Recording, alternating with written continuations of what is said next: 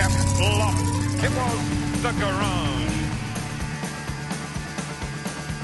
My pappy said, son, you're going to drive me to drinking if you don't stop driving. That's a running car. Tell him it's your car and you do what you want with it. I own this car. I do as I please. I also own the highway. My taxes paid for that. They're both mine. I own the highway and I own the car. I own everything.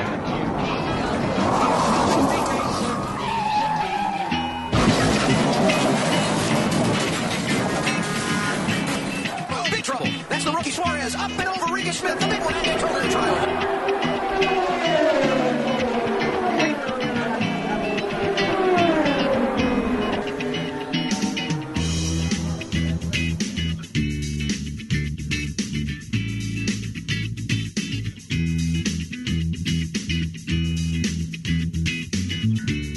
Welcome to the Throwing Wrenches Podcast.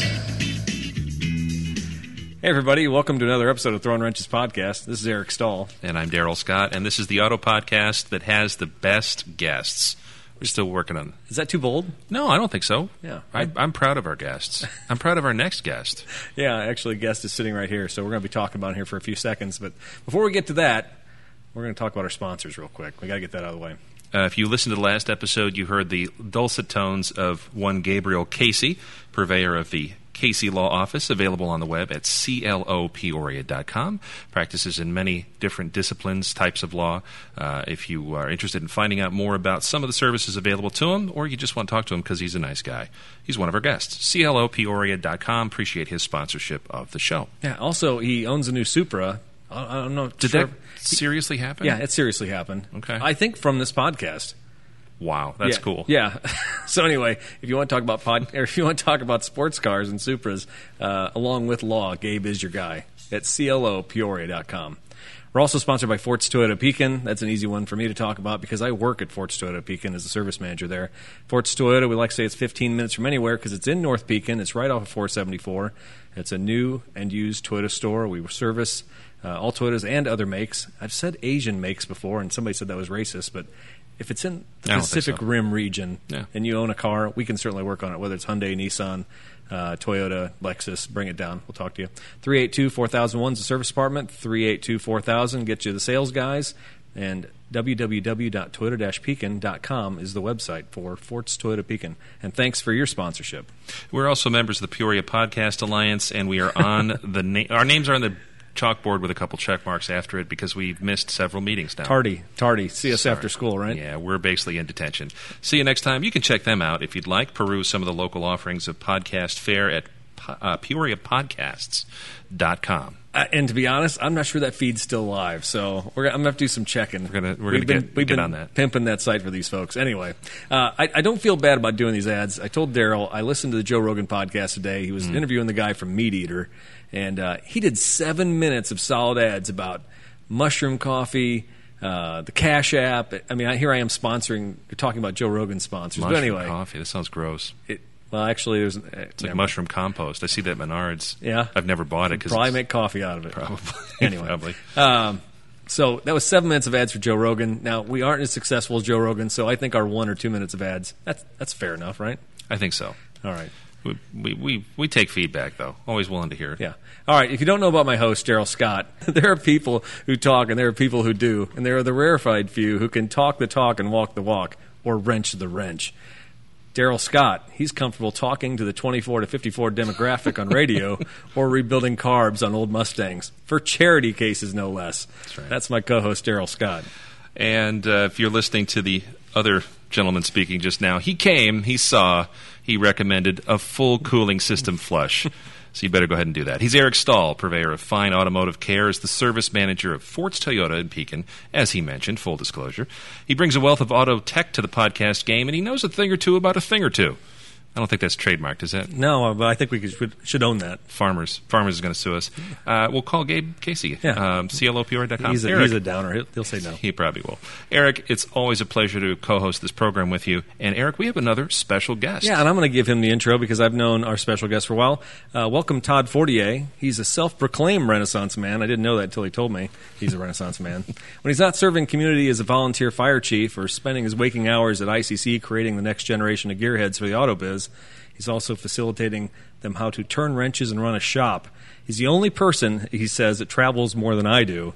Welcome, Todd Fortier.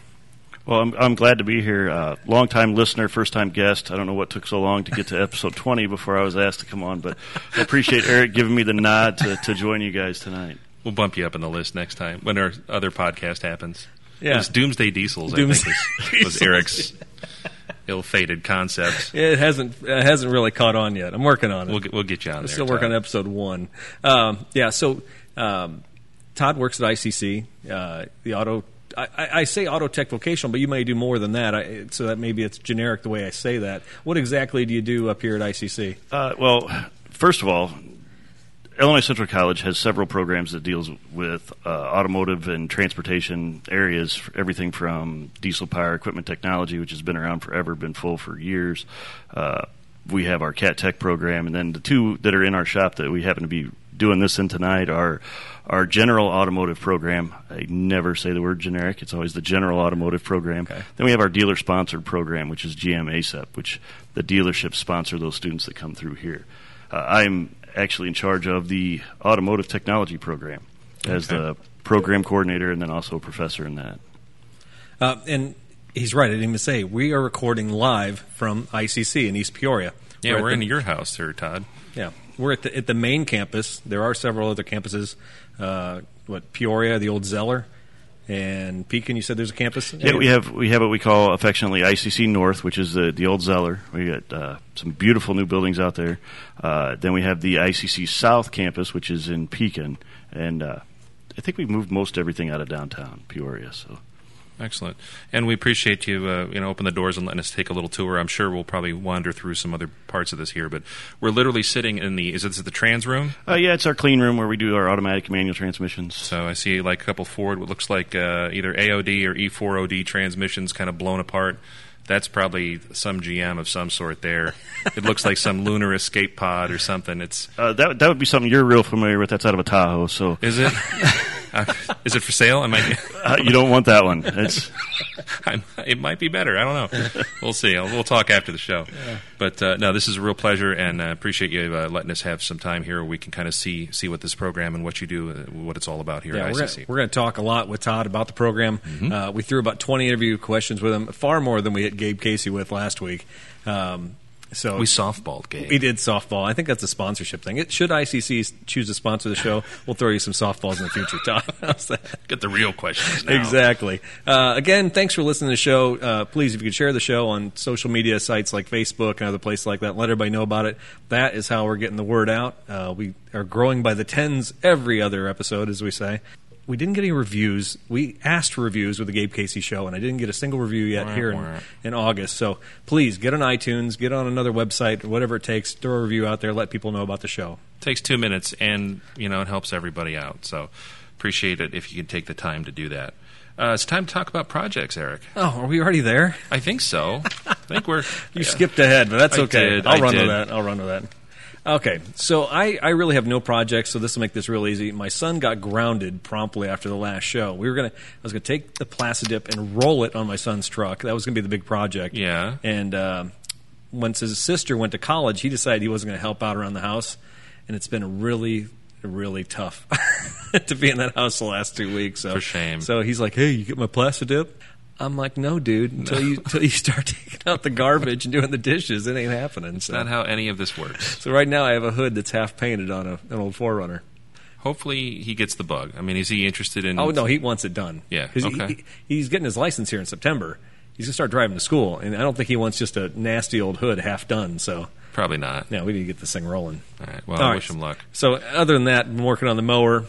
I will say this. I do have a Ryobi 1 Impact. How I ever got through my life without that thing is beyond me. Aren't they great? This last year, I've fixed more stuff. I think I used hand tools for everything. Seriously? It was insane. You have an air compressor at all? But I never had pneumatic tools. No, I just, even if you did have pneumatic tools, these new battery-powered things are just as powerful, and boy, is it quiet when you have 40 people using them at the same time. I can only imagine. It's pretty interesting around here. Sitting in a classroom just all day. Yeah. Yeah, I just got one too this year. It was a Makita, but Okay. I fell in love with it. I'm like, why did I spend so many years without it? The battery tech has come so fast on those things. I think that even 5 years ago, those tools, you could use them for like an hour or two, and they were done. Yeah. Now you can use them all day. I can let them sit for a month at my house and still come back, and they've got all the torque and everything I need. So it's a beautiful thing. Awesome. All right, Daryl, what do you got going? You always got something good going on. Well, no tools. Maybe I'll save that for Christmas. I need new tools. But I've been lining up some parts to fix a broken turn signal switch and a horn wire in the column, which is my favorite thing to do, work in steering columns on a 55 Plymouth that we have.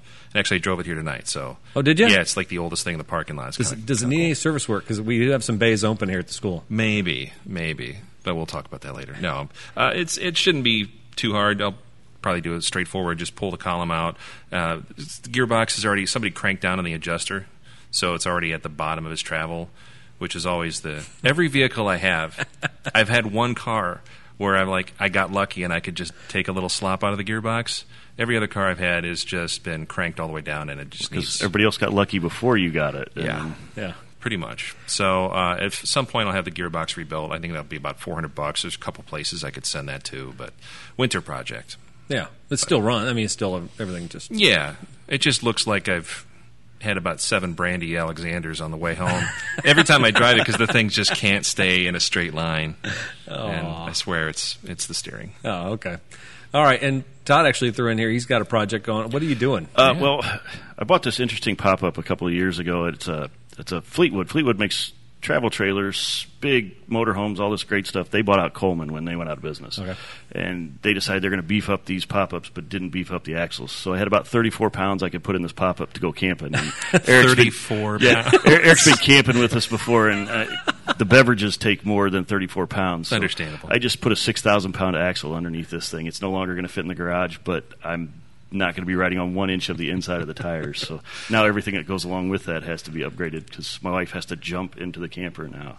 We added 14 inches. So it's just an old leaf springs on this thing? Yeah, there was leaf springs. It was underslung. Now it's overslung. Okay. We boondock, so we go through. There's a place in Huzzah where you can't get there unless you go through a ditch. And so we take the camper through the ditch and go back where nobody else is. Tandem axle or single? Single axle. That's another interesting thing that they did. Single axle, where most everything built since then has been a tandem axle, so you can support the weight.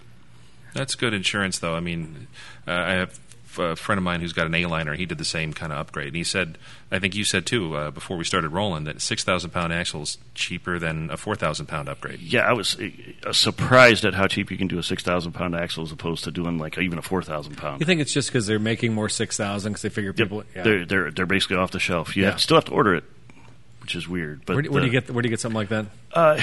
Well, I got it from it was B&S Trailer Sales here in Peoria, so Okay. I bought local. But when I was online doing my research, there was a place called Redneck Trailer Parts out of Sounds Indiana. reputable. Is it Pekin? They make the axles for a lot of these places. Like but an OEM supplier? Yeah, they're OEM supplier for a lot of the axles, so you have to jump into the assembly line. So it's about a 3-month process. They take all the orders from Fleetwood and everybody else, and then they throw you in when they can. Most of those are made in Indiana anyways. Like Coleman, I think, used to be, like Winnebago, I think, was. And Dexter Axles was actually out of Indiana, and so then this isn't a Dexter, but it's close. Same designs. So you got like knobby tires on that thing, so you can take it off in the back country? No, not really. No? It's just riding along with trailer tires. I've had 2 incidents now where I've done trailer rescues. A couple weeks ago, a horse trailer on the side of the road in the interstate. I saw your pictures. I forgot to mention. And then last weekend, I had to go fix a trailer for the Scouts because their tire blew out. Nobody puts spares on their trailers. Why? I don't know. I can tell you why. I have a spare on my trailer. It's a 13-inch 5-lug. Now I have 15-inch 6-lugs. So my spare is no good until I get a go new to one. the Farm and Fleet and get the wagon wheel spare because that's what I did for my wife's. Because when I bought my wife's horse trailer, same thing. Didn't have a spare in it. Wow. To save the $100. I mean, we spent $8,000 in this trailer.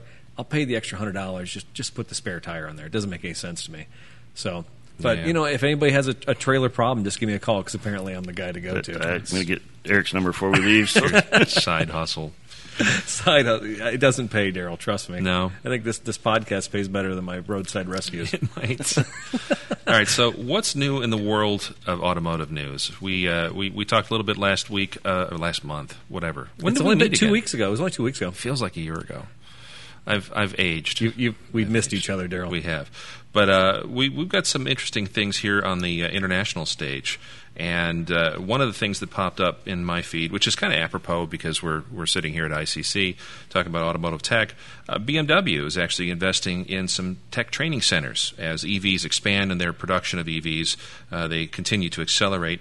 It's triggering some investment in the U.S. training centers. And what they want to do is actually set up a training center specifically for EV maintenance and things like that in Spartanburg, South Carolina, one in Atlanta, and I guess there's 2 existing ones, but they're going to expand the EV program there, one in New Jersey and California. So kind of smattered all over except in the Midwest. Well, I was just going to point that out. I didn't know if Todd was glomming onto that too, that it's interesting. We got New Jersey, we got Ontario, California. Where is the middle of the country represented here? I mean, do they expect Atlanta-ish? Even Chicago or something could be, Right, because there is a BMW training center in the Chicagoland area, but I don't think they're doing the EV stuff. Which probably is weird. Driven by sales, maybe. I don't know. It just looking at the areas that they're putting this in, it's probably a high EV sales. That could market. be. I mean, the last time I was down in Florida, that was the first place I saw those little i3s or whatever running around, and I saw a ton of them down in Florida. And I thought, well, this is weird, but I don't know. Maybe it is based on sales volume. But at any rate, it was good to see an automaker put some more cash behind education. I think that's always a benefit. GM, I think, and as I sit here, I'm looking at a giant GM ASAP sign here. So, I mean, they're obviously, the automakers are still involved in some sort of educational program. Is that right, Tom? Oh, yeah, just about every one of them. And the interesting thing is even BMW has their own school, but they require that the students go through a 2-year program first. So a program like ours before you can get into the BMW. You can't just have ASEs? And no, they do a step program. And actually it's a sponsored program by the dealer, so they have to pay for that person to go. Now, an individual that graduates from our program can still go through, but they have to pay BMW for the training. There's no guarantee of a job. So it's a good incentive for somebody to kind of follow the track. Right. Your friend Elian does it too. Elon? Yeah, Elon. Come on, man. If you were a long-time listener, you know how to say Elon. Right. I was trying to think of his car company. It was escaping me for the moment. But he does Alien. He does the same thing. He's like 15 people a year they put through their training. But theirs is interesting. You're guaranteed a job, but you're not guaranteed where. Really? So you take a 19-year-old kid that has a 2-year degree and you send him through 18 months, and then you tell him he's going to Indochina to work on. That's on the Gigafactory. Yeah, so it's pretty interesting. That's I don't know if that's good or bad or terrifying. I don't know. At any rate, it's good to see some money going behind bringing that next generation of skilled workers up to. Yeah, we're gonna get way deep into that here coming up. Next article, I had actually gotten this. It was a J.D. Power's press release that came out on August 27th. So you know this is fresh, hot off the presses, man. Exactly. Believe it or not, guys, that some people are annoyed by the technology in their car. This may shock. Yeah, shocking. It says some alerts on advanced driver assistance systems, known as ADAS, are annoying or bothersome, and many drivers disable the systems to try and avoid them for future vehicle purchases. Automakers are spending lots of money on advanced technology development, but the constant alerts can confuse and frustrate drivers, says Kristen Coolidge. She's the executive director of the Driver Interaction Human-Machine Interface Research at J.D. Power. That's a long card, by the way. Yeah. The technology can't come across as a nagging parent. No one wants to be constantly told they're driving correctly. It's like having your wife in the back seat all the time. I think we all know that feeling, right? Yep. Although Todd's more of a newlywed, so it's probably still loving honey and all that stuff. Right, as long as I'm driving. Okay. It was interesting, this statistic. On average, 23% of consumers that use these systems complain of the alerts that are annoying and bothersome. This ranges from 8% for some domestic brands and 30% for a couple of import brands. For these owners, 61% sometimes disable the system compared to the 21% of those who just don't consider them annoying at all. So 61% turn them off, 21% just say they don't care. I can tell you this. My wife, she just flips off that maintenance required light when it comes on. And then she'll tell me a couple days later, hey, the maintenance light's coming on. And I imagine that's when they say 61% of people actually tamper with them or turn them off. That's probably the level of what's going on here. But you have old cars. You have any cars with this kind of system? No. But the one thing that I always go back to, and I wrote a blog post years ago in a past life about it, is I remember when I was a kid, my grandparents traded in their Cadillac for a Nissan Maxima. And it was when Nissan, the 300Z and the Maxima had the talking voice module in it. And it would tell you, fuel is low.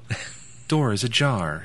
Lights are on. Key is in ignition. It probably didn't sound as deep as you, but well, she was the best one, and there's a whole. I'll put a link up on the post. I've got examples of them and stuff. It's actually a neat article. But Chrysler also did this. Chrysler partnered with Texas Instruments, and they used the same voice module that did all the speak and spell and stuff like that to do all kinds of things like washer level, low, stuff like that.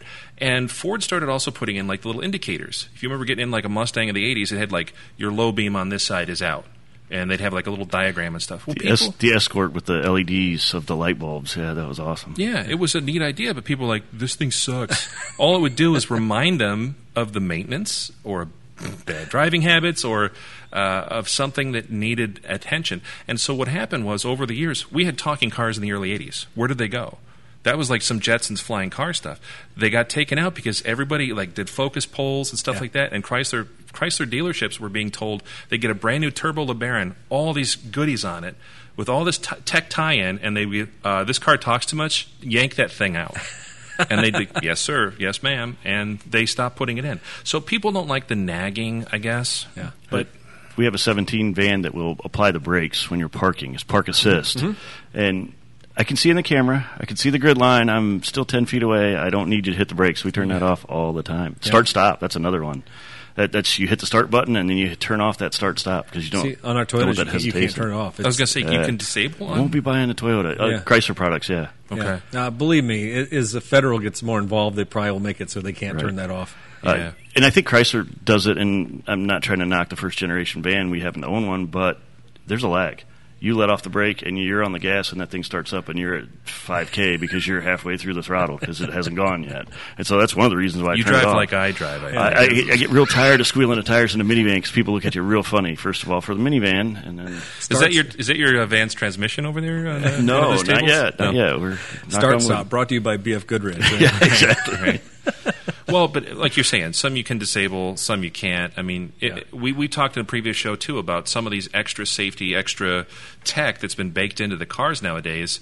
And the disconnect is it's not helping make people that much safer because they're annoyed or they're not using the tech properly. Yeah. And there really is that disconnect, like who's in control, who's driving this? And do you really know better if you're overriding that? Are you that much better of a driver? I don't know. Yeah, everybody feels like they're a better driver. So I got it on vacation. We had a Tahoe that they gave us to drive, and I'm going along, and the kids are going, "Why are you going so slow?" I said, "What do you mean the cruise is on?" I look down. I'm doing 50 because the car in front of me slowed down, and I was like, "Man, I got to turn that off," because I would have passed it had I gained some distance on it. Kick it down. I've had varying experiences with a laser cruise, good and bad, but I've had one where it nearly drove me off the road because I was coming up on somebody on a turn. And they were stopped in the middle lane, and it thought I was looking straight ahead. It like slammed on the brakes. I'm like, "Whoa, what was that?" Frightening. I've done some training. It's interesting theories between car companies whether they're going to hit the brake or they're just going to alert you and give up. And it's attorneys. Yeah. Thanks, Gabe Casey. But we have all that stuff where one company's going to hold the brake all the way through the accident. The other one's just going to say, "Hey, Eric, you're going to hit that car." We told you about it. Yeah. We did our responsibility, right? Yeah. That's probably in the fine print that when you fire up the new cars nowadays, they got like almost a legal, like, warning, disclaimer. Yeah. I don't know. See, and that's the other thing. When you buy a new car, you don't sign off on a disclaimer like that. I don't think there's a contract from the manufacturer. Is there? There is every time you start our van, it comes up on the screen. Do not stare at the screen while you're driving. I agree. All these safety You hit systems. the I agree. Yep. Yes, yeah. Like there's a terms of use, like you're signing a terms of use agreement. Like we have it documented in the black box. He did agree to the terms. It's not the original owner first time. It's every time you start the car. You know what I like with my new Miatas and Corvettes? An end-user license agreement. That's what I like. So you got a supercharger? Yeah. All right, so we kept the news section short on this one because we want to talk to our special guest here. Again, we're at ICC. We're in East Peoria, Illinois. Todd runs, should I say run? Can I say run? Somewhat, yeah. Okay, halfway runs this massive operation here at ICC.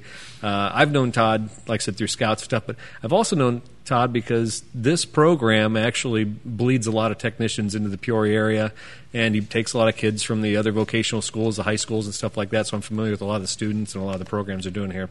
I asked Todd, I think I asked you once maybe a couple months ago about doing the show, and he was interested, and we finally got our ducks in a row and got this thing happening. And I am thrilled. Thank you for having us up here. We have like 20 questions here, so let's just kind of blow through some of this stuff. What exactly is your position here at ICC? All right, well, the fancy title is Program Coordinator. That just means that you're going to organize things, pretty much put the schedules together, run the budget, manage who's teaching what classes, or help work through that between faculty and dean or associate dean, and then through the vice president. That's the paperwork side. That's probably my least favorite part, or anybody's least favorite part of the job. Every job. Yeah.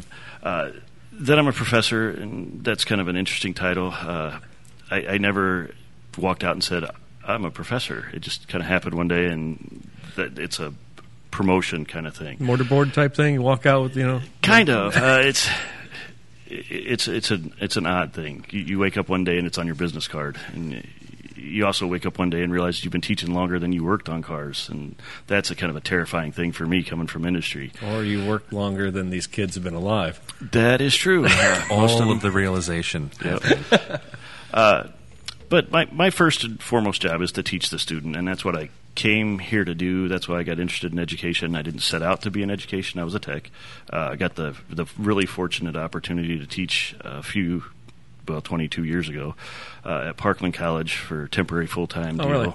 And then after that was over, I decided this is what I was going to do. Put all my ducks in that basket, went from making tech salary to making no salary, and did some temporary part-time stuff until I moved over this way. Being in the classroom, that's most of what I do. That's my primary function for the week. But then I meet with every single one of my students, so I'm the advisor for the program. I mentor the kids, talk to mom and dad, sometimes talk to mom and dad too much, but make sure that they get everything. We're all of our programs in the CTE area are pretty much cohort. So these students are together for 2 years almost every single day. They're seeing us more than they're seeing their family. Even the older students that have kids, they see us more. So we get pretty invested in our students, get invested in the industry. I started out as a tech.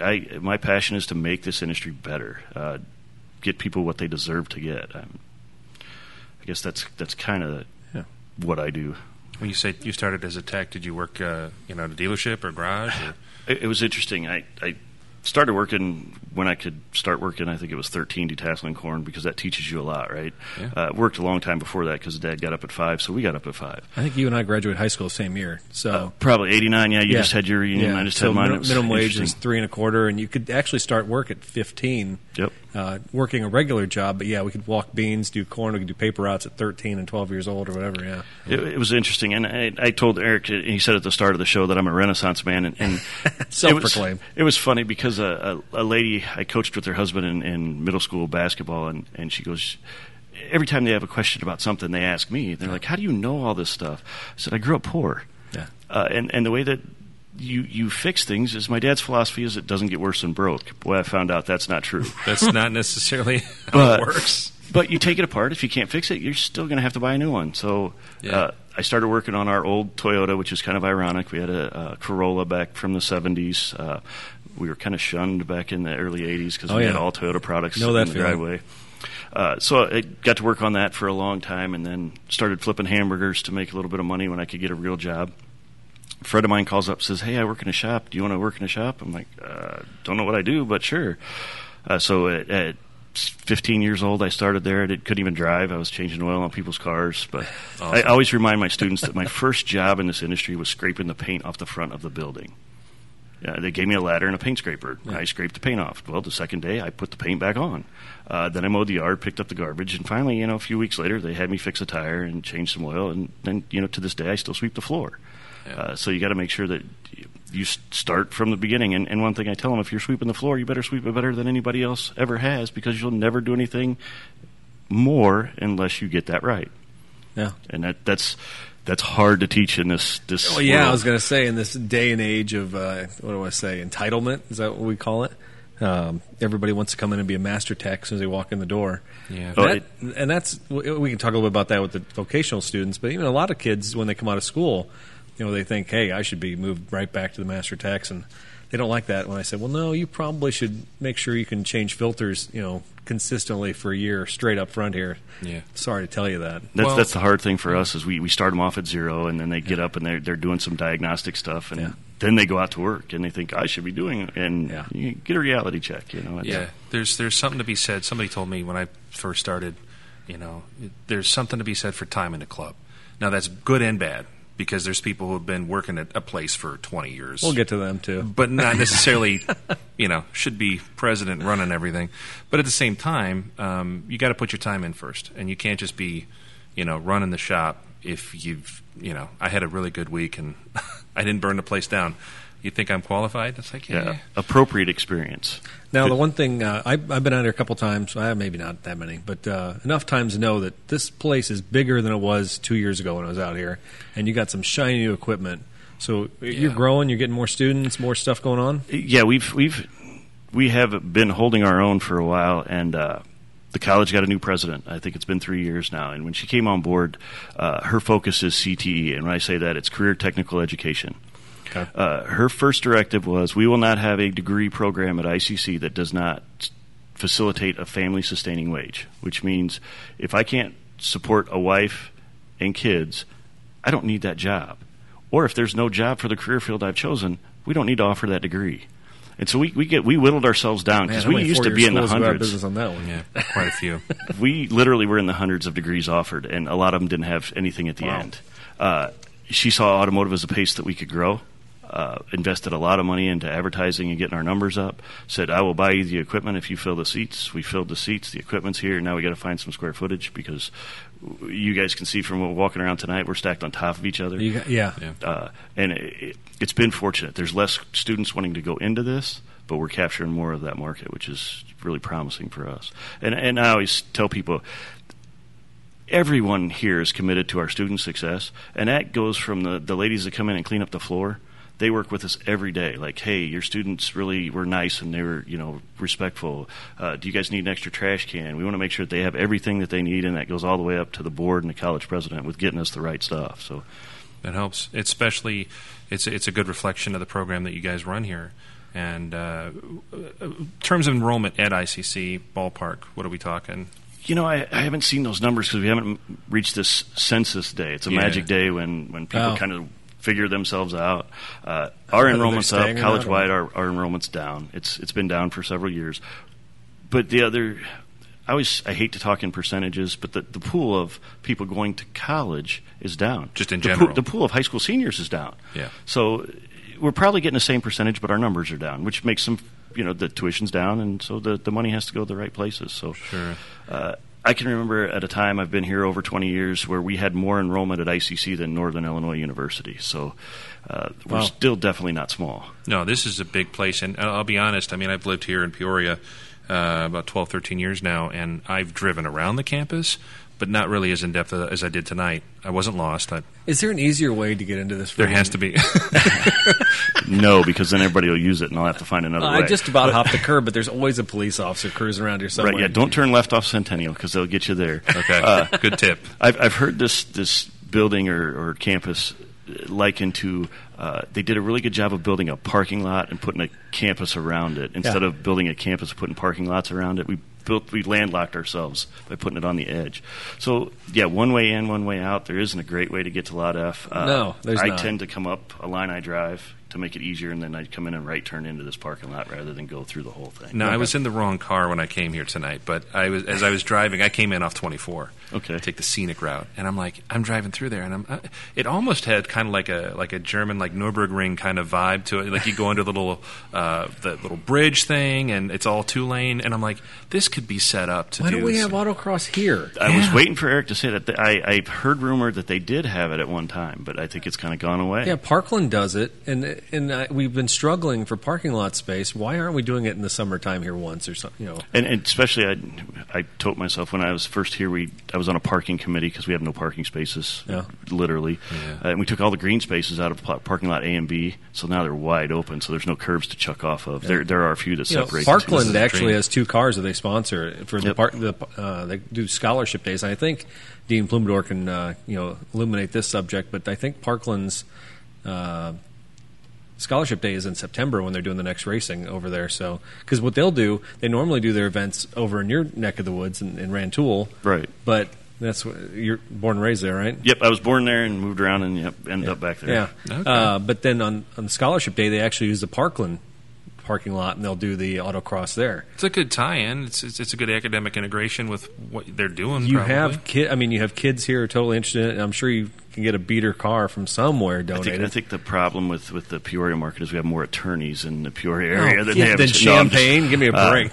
It's just always been one of those hard nuts to crack, is saying, hey, how can we do this? And it's certainly not something that we don't shy away from. Yeah, all right. Well, I'm going to talk to Joe Feaster about that. Make some calls. Yeah, let's see what we can do, because we need the space anyway. And I'll try not to get pulled over on the way out of this parking lot.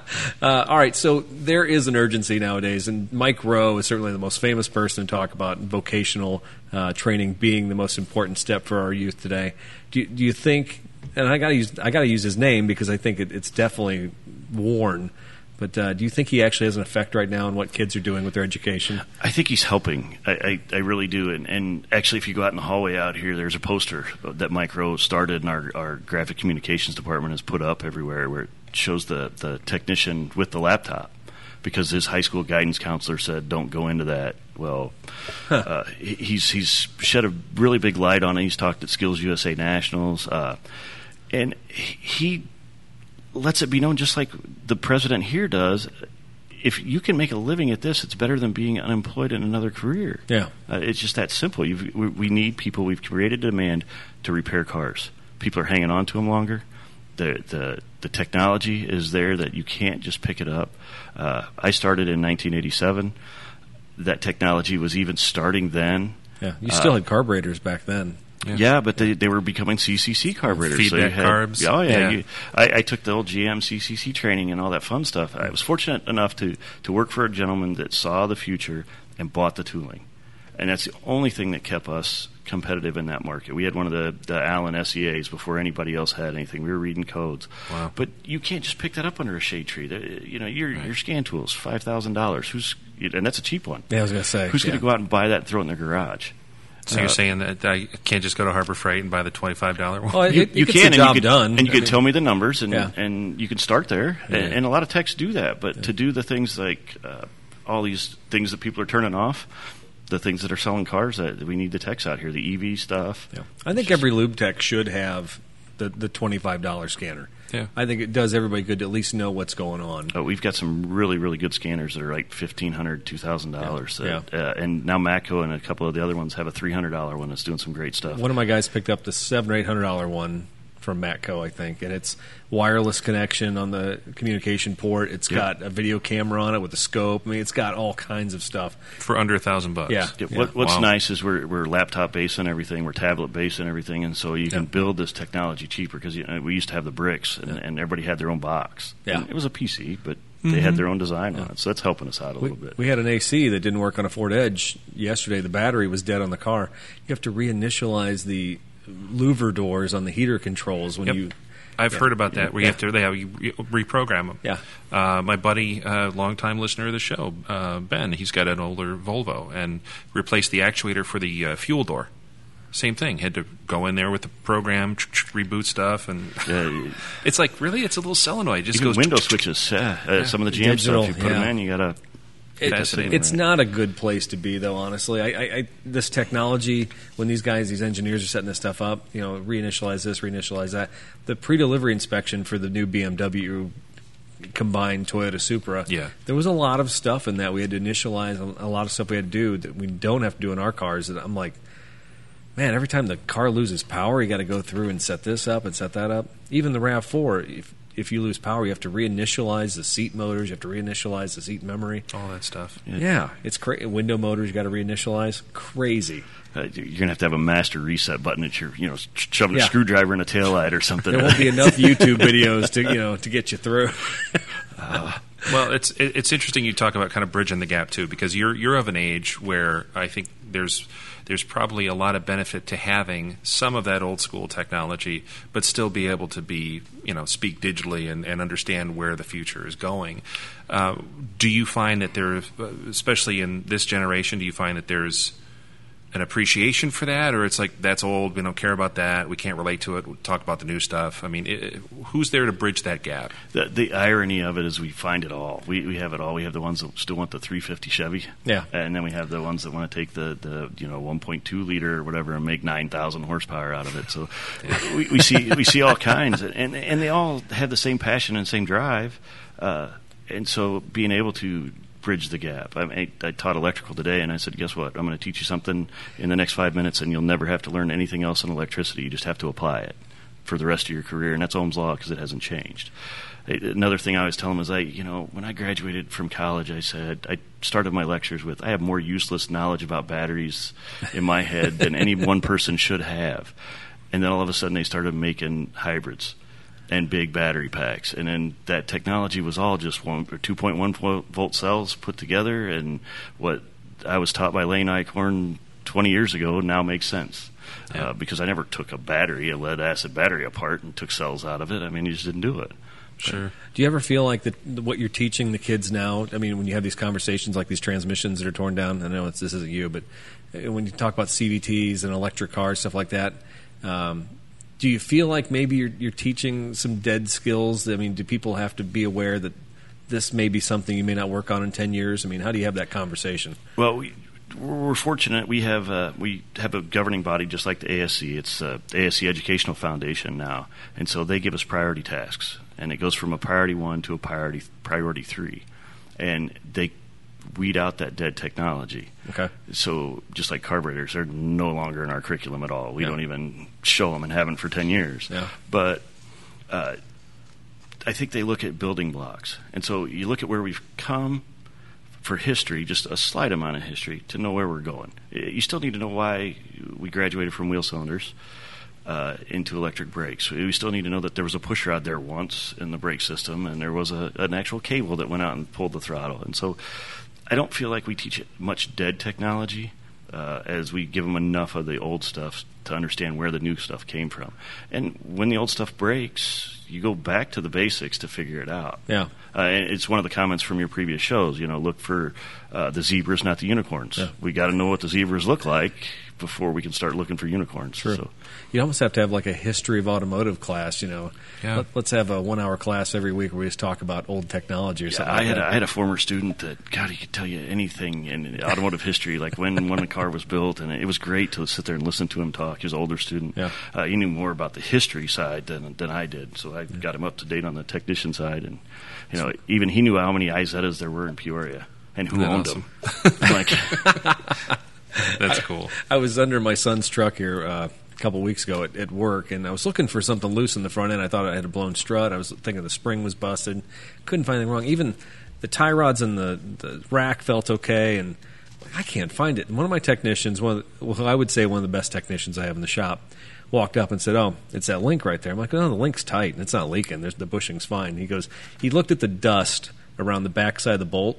He's like, "That orange rust right there means that thing's moving." I'm like, this is the stuff that you don't, you just don't learn in a book. This is stuff you get from just doing this stuff all the time and practical knowledge. Yeah, the old U-joints where you look at, you go up there and squeeze it. You're not squeezing it to see if grease comes out. You're squeezing it to see if it's rusty underneath. Yeah. If dirt comes out, then it's done. Yeah, and that's the only way you're going to get that knowledge is if you've had a bunch of cars in a rack, or you've had serviced customers' cars over time, and you'd be like, yeah, this has happened before on this model or this particular thing. Yeah, I mean, that happens a lot, but it takes time to get some of those skills. It blew me away. I'm like, he saw that in 10 seconds. I'm over here hammering, pulling, yanking on everything, and you got it. Anyway, what about EV tech?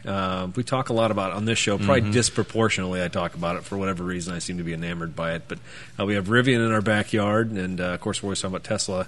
Do you guys have conversations about EVs and EV tech here? We do have 2 EV vehicles in our fleet. Well, they're not true electrics. We have a Volt and a Prius, which the Prius has had some recalls that I haven't taken in for probably 5 years. I'll take it back. Get a hold of that guy. Yeah. But we do talk the safety aspects, and we're getting into a little bit of the diagnosis, but we just don't honestly have the time in the 2 years program to go way into it. But we've been approached with Tesla and Rivian both to do some further training, and both of them are on the same page with, you're going to have a 2-year degree before we bring you into our program. So it's going to be interesting in the next few years. So it's there on the horizon. The conversation's being had. Yeah, the EV is on top of everything else. So you got to have the steering, suspension, all that stuff before you can do the rest of the hybrid stuff. The basics. But then there's also, there's probably even more in-depth tech because everything, you don't have push rods, you don't have some of those systems. It's all electronic. So then it's all communication. Then it's all computers.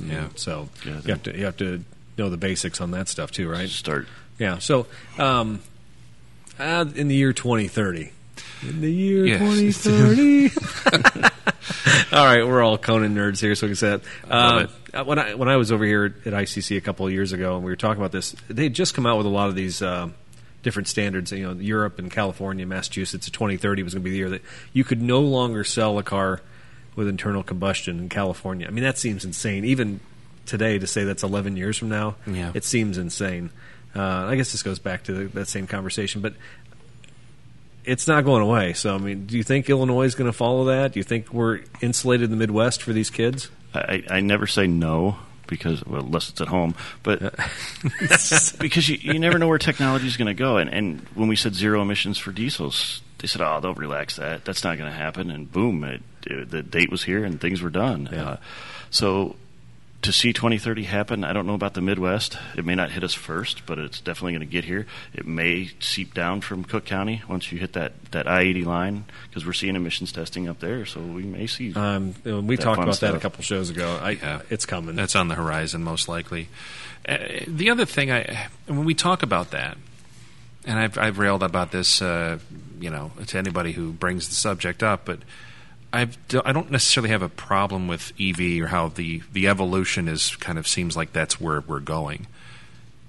If you're a farmer and you're in Coles County and you've got horse trailers to pull or you've got some implements you got to take and get repaired or something like that, what are you pulling that with? It's not going to be. You mean Rivian's not the answer with their pickup truck? I'm just going to go on a limb here. $80,000 truck, yeah. I'm going to say no. But that's. You're going to need something that's got 500-600, pound-feet of torque with maybe a diesel motor. I mean, maybe diesels have gotten cleaner, so that's kind of off the table now. But I don't know. It just seems like the one-size-fits-all, like not everybody's going to get in a Prius, not everybody's going to get an i3 or a cute little Rivian pickup or something. There's still, and coming in here, too, passing a lot of that CAT equipment and some big rigs. I mean, you guys have a diesel program here as well, right? Oh, yeah, we have two of them, yeah. I mean, that's important to kind of keep when we're talking about over-the-road trucks or mass transit in big cities. I mean, there's still a need for big mechanical diesel-powered things. Is that something that is always going to be at some sort of level? To me, and where I've came from and where I'm going, it almost has to be. But what I've been hearing in industry for 10 years is we're running on dead dinosaurs. Mm-hmm. There's a finite number of dead dinosaurs out there. And so if we don't get on board with finding an alternative, then it was best described by a General Motors engineer. If we can stave off the using up of the dead dinosaurs, then we're going to be better off. So the more alternative fuel vehicles we can put out now, the longer we can push this thing back, because you will wake up one day and not have any gasoline or diesel. What will you do at the Scott household? I don't know. I can't charge batteries in my stuff because they closed 3 coal power plants in the 100-mile radius of here, too. So electric, I kind of wonder if that's the total answer either. We're just going to keep putting wind farms up all across the state. Just drive a turbine car. And ethanol was the answer for a while, and then hydrogen. You remember the whole hydrogen highway initiative and Honda putting big money in that. CNG. I think hydrogen in a lot of ways does have some benefits to it, but unfortunately it could explode and kill people. So I think that's there's that. And it's always been the infrastructure. Yeah. Where do you go to your local hydrogen store at? Yeah. I don't know. I don't either. We need to talk to the chemistry folks here then, I guess, and go to the science lab. All right, so you've told us you're a technician, which I didn't even know that about you. I thought you were a pure white collar educator. So yeah, I read this in a book, and so now I teach it. Right. I made that. What about the philosophy of those who don't know teach or something like that? I use that a lot. I say I'm up here because I don't know how to fix cars, but I'm going to tell you guys so that you can do it for me when I get out of here. You always have those students that you have to grab the wrench and show them how things come loose, just to let them know that you used to do this. Yeah. But I think bridging from the technician to education was really difficult in the beginning, and it's difficult for everybody that we do that with, because the first thing you have to do is get your hands off. and we're hands-on. It's broke, I want to fix it. Yeah. And if you can't fix it, I'm going to fix it. Well, you're not going to learn anything unless you do. Yeah, I don't know that I can imagine a conversation where somebody's taking apart a caliper or something like that and ask questions where you just don't want to walk over there. And I know this is the way my technicians teach in the shop. They walk over and they show them how to do it. I mean, there is something to be said about a demonstration. There's a difference between demonstration and doing it for you. Yeah, Because a demonstration, I say, I'm doing what I'm doing. You mentioned Rantoul. I worked in this shop at 16 years old. The best part about that shop is it was right outside of Chinook Air Force Base. Yep. The automotive training facility for the ARN services. Every service went there. Mm-hmm. Those guys worked for us part-time at night. So when I walked up to a technician and he was working on something, I said, "Hey, what are you doing there, Tom?" He didn't say, "I'm fixing the air conditioning, kid. Go over there." He said, "I'm fixing air conditioning. The high side pressure is this. The low side pressure is this." I have a napkin in my toolbox where he drew a car and explained heat transfer and taught me air conditioning in a little 20-minute seminar. And it just stuck with me because they taught me on the job the theory. And that's what you have to do when it comes to demonstrating. And that was hard when I first started. Mm-hmm. I mean, it was like, okay, just look. It comes loose like this. Yeah. And they're like, no. So now you have to say, okay, what you have to do is you have to get a bigger wrench, you have to do this, and then you can show them. It will come loose. I have in my rules, if you're not sure something is safe, do not do it. Ask the advice of your instructor. And I tell the students, even if I told you to do it, you don't feel safe, you're going to hurt yourself. So let me show you that it's not safe, and we'll get it apart. Well, and to be honest, I saw plenty of safety signs, don't enter here without eye protection, this and that. So, I mean, you're covered here in this shop, but there is something to be said for that because I hate to say, and I'm not trying to be a generational type person, but the younger kids now, I mean, I grew up at 9 years old cutting grass, and my dad's like, "Hey, don't put your foot under here, you cut your toes off. This is moving around." Okay. Like you kind of learned what you should and shouldn't do. Yeah. Nowadays, it seems like there's not this an awareness of things like, I don't know, strut compressors compressing a giant spring, like that's something that could take your head off, or certain things out there. Taking the danger out of it, haven't we? I mean, that's where your experience comes in because you can actually say, "Hey, look, this scar on my finger. That's where the strut compressor took my finger off." And I they sewed it back I know on. a guy who's missing an eye. Right, and it is a generational thing because they want to experience it now. It's not. I can't learn by you telling me. I want to experience it. Well, you don't want them to experience a bad situation. Right. And so they've been told, well, go out and live your life the way you want to. We didn't get that. If Dad said it was hot, we didn't have to figure out it was hot. We knew it was hot. It's like, I think he said that because it's probably hot. But, yeah, you can't just a lot of this stuff in terms of being safe and what to do, what not to do, you can't just watch a bunch of YouTube clips and be like, I got this. You actually, there's a different when it's sitting on a bench in front of you. I'll tell you that. It does help. YouTube is great. I'm not saying that. It's a tool, and I explain that to the students. I said, it's a tool, but you have to disseminate the information. So that's a fancy word for saying when you see something, make sure it makes sense. Like the leaf blower turbo. Yeah. That's all over the place. All right, so let me ask you this. Is there a perk to having this job that maybe you can get your own car worked on? It's a perk and a curse all at the same time. Let me just I'll preface it with that. I drive a It's kind of like my perk at my work too. Yeah. 195,000 mile Cadillac Escalade, beautiful truck with the rust all over it now. You and Daryl you probably share drivetrains, don't you? We'll commiserate. You probably got a 6-liter, right? Oh yeah. The only thing available in the Cadillac. But we do a shop practices class. I bring faculty, staff, student cars in. They don't get charged labor. They pay for parts. We fix it. When I need something done, I have my students work on it. I'm here just like I am with everybody else's car. I don't stand over the top of my own car. But I've had people ask me through the years, why do you let students work on your car? Because sometimes it doesn't go right. Sometimes it doesn't go right on other cars. Yeah. It happens in dealerships.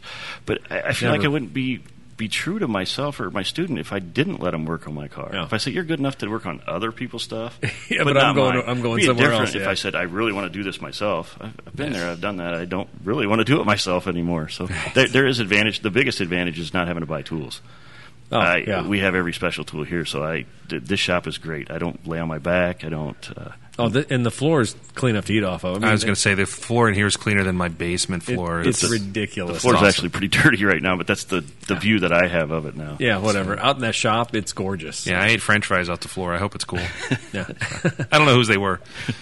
So we got some pad questions here. So if these seem like they're disjointed, I think we were kind of. Todd and I were actually going through this document at the same time yesterday, throwing questions out. He was throwing answers, but I'm going to ask. Like, why ICC? Why should somebody choose ICC? There are other vocational schools, and I get actually Toyota doesn't list ICC as one of their preferred schools, but they have these other places out in Iowa and Cincinnati or wherever. Because Toyota probably remembers us as the best kept secret in Central Illinois because nobody knows that we have automotive, and I hear that so many times, and I've been here 20 years. Yeah. I didn't know this place existed. Well, I don't know where you missed the giant door. There are 2 giant doors. Huge. But I joked with Eric, and I said, we're the smart choice. That's our tagline now here at ICC, and it's kind of true. Other institutions don't have me, for one, and that's tongue-in-cheek. I've been doing this 20 years. You see a lot of turnover in some of the private schools. The cost here at ICC, I can get you, this is with tools, with books, tuition, we're less than $14,000. Wow. That's degree. That's 2-year associate That's 2 degree. years. Wow. That's incredible. I talked to 2 gentlemen, and I was not changing their mind at a event at Pekin High School, and both of them said they were going to UTI. I said, oh, really? You're all signed up? Yeah, I'm signed up. They had the T-shirts on. They were ready to go. I said, okay, great. I said, how much is that going to cost you? He goes, I don't know, somewhere around $60,000. Is that plus room and board? No, that's without room and plus room and board. Yeah, because if you're here and you top. live locally, you save in that aspect. Oh yeah. And we do. If you live locally and don't want to live at home, we do have the Woodview Commons here, the campus housing, which has been real good for a lot of people. No hour drive. We got some kids that are within an hour. Fairly new, right? Is it? Yeah, it's in the last 6 years, I want to say. Yeah. Okay. But I've had 3 or 4 friends of mine that I went through high school with and still keep in touch with. They all went to WyoTech, and they got a great experience. They're all doing very well. Most of them wound up going in collision repair and refinishing, stuff like that. So, and they all actually own their own businesses, and they're doing great. But it was not cheap, and just like a lot of 4-year schools, things like that, where you get into it and then you spend the first 15 years of your professional working life paying back student loans or longer, depending on what you're doing. I mean, WyoTech's a great school. UTI is a great school, I'm sure. But when you're talking in terms of bang for buck and something local where you can still... Dude, $14,000, that number... You can't beat that. No, I think, I don't... That's cheaper than cars people buy, These kids with tuners are spending that much on a car. You could have a whole education, so... Right, absolutely. So... It was a famous case. ITT exploded 2 years ago. All those kids were in the middle of their educations. And that was basically a private school. Was it like a stock market funded school? I mean, was it? It was odd situation. It was eligible for financial aid, but it wasn't a degree program in all of their programs. And they partnered with some schools to offer associates. So you took your gen eds at a community college and then came back and got it was odd. But so it's like a factory school. But I mean, it's basically they're making money schooling people, but they have no conscience for the... They lock the doors. Yeah. They literally, on a Thursday, locked the doors to the school. So you had no records, you had no anything, no access. And the problem with a lot of these, WyoTech's a good school, the sheer numbers that they bring in and the ones that come out that are decent aren't there, because we have the same thing here. We have some attrition. But their credits don't transfer. That's what I was going to say. So if you got happens, midway through the program, you're done. Yeah, and I'm part of a state association for community college instructors, and we're all what used to be called NATEF, which is ASC Educational Foundation. And so most NATEF schools, if I wanted to transfer, I had a kid from Northern Illinois, thought he wanted to move away from home, came down here. Got one semester in, decided he didn't want to move away from home, so he went back up to Rock Valley, transferred his credits up there. He transferred some down here because of the degree program. You can do that. Without the degree, kind of left out to dry. You can't. You can come to me and I can transfer into your classes. I'll gladly take them for a 2.5 semester. Well, you still got to take my 3-hour class because there's no half semester class that you could take. So, because of this big push in the we were talking about Mike Rowe earlier, are 4-year universities changing their tune? Are they doing more of this, or do you still feel like the 2-year university like ICC is still the better place? Well, I'm not saying you wouldn't say it was a better place, but is there more competition from these bigger schools now respecting this aspect? Actually, in the automotive trade, they have always respected the 2-year schools because they just know they can't take all those freshmen in. And the tradition for the last 20 years, and it's gotten way better at ICC, was about 50% attrition. I mean, 50% of the people wouldn't make it out that started. Wow. And so say I started 30 people, we'd have 15 finish. Well, if that happens down at SIU, they don't have juniors or seniors. Yeah. So where do they get those? They got them from our programs. And so they've always taken ours in. It's SIU is a 2+2. They call it a capstone. We have a written articulation agreement, just need some signatures to where there's no questions asked. We had a girl go 2 years ago, graduated in 3 semesters because of the classes she took here rather than 4. So wow. I always tell students, no matter what degree it is, when you go here for your first 2 years and transfer to a 4-year school, you get the same diploma as the person that went there all 4 years. Absolutely. And probably have a better GPA. I agree. We used to get monthly emails that said how our students stack up next to the students that were started at their freshman year at these schools, and we were usually one GPA point higher in most cases, and that's Western, U of I, all these places. Well, and I hate to say, but I think back to when I was 18, 19, 20, and even when I was in my early 20s, I thought I had it figured out, and I didn't. And I wish I would have gone back and gone to a 2-year school. Figured out, got grounded, still kept working maybe part-time, put some more money away. And by the time you're ready to go whatever that next level is, you kind of matured a little bit. And especially, I hate to say this, especially as a dude, but I think guys take a little longer to mature. No. Yeah. Seriously? Maybe just like 10 years. Like 60, 65 years. Do you have a lot of, in terms of gender, is it changed in the 20-some years you've been teaching? Is there a lot more female students? This has been an interesting thing for me because my first class I ever taught had a female student in it. So I never thought it was anything different.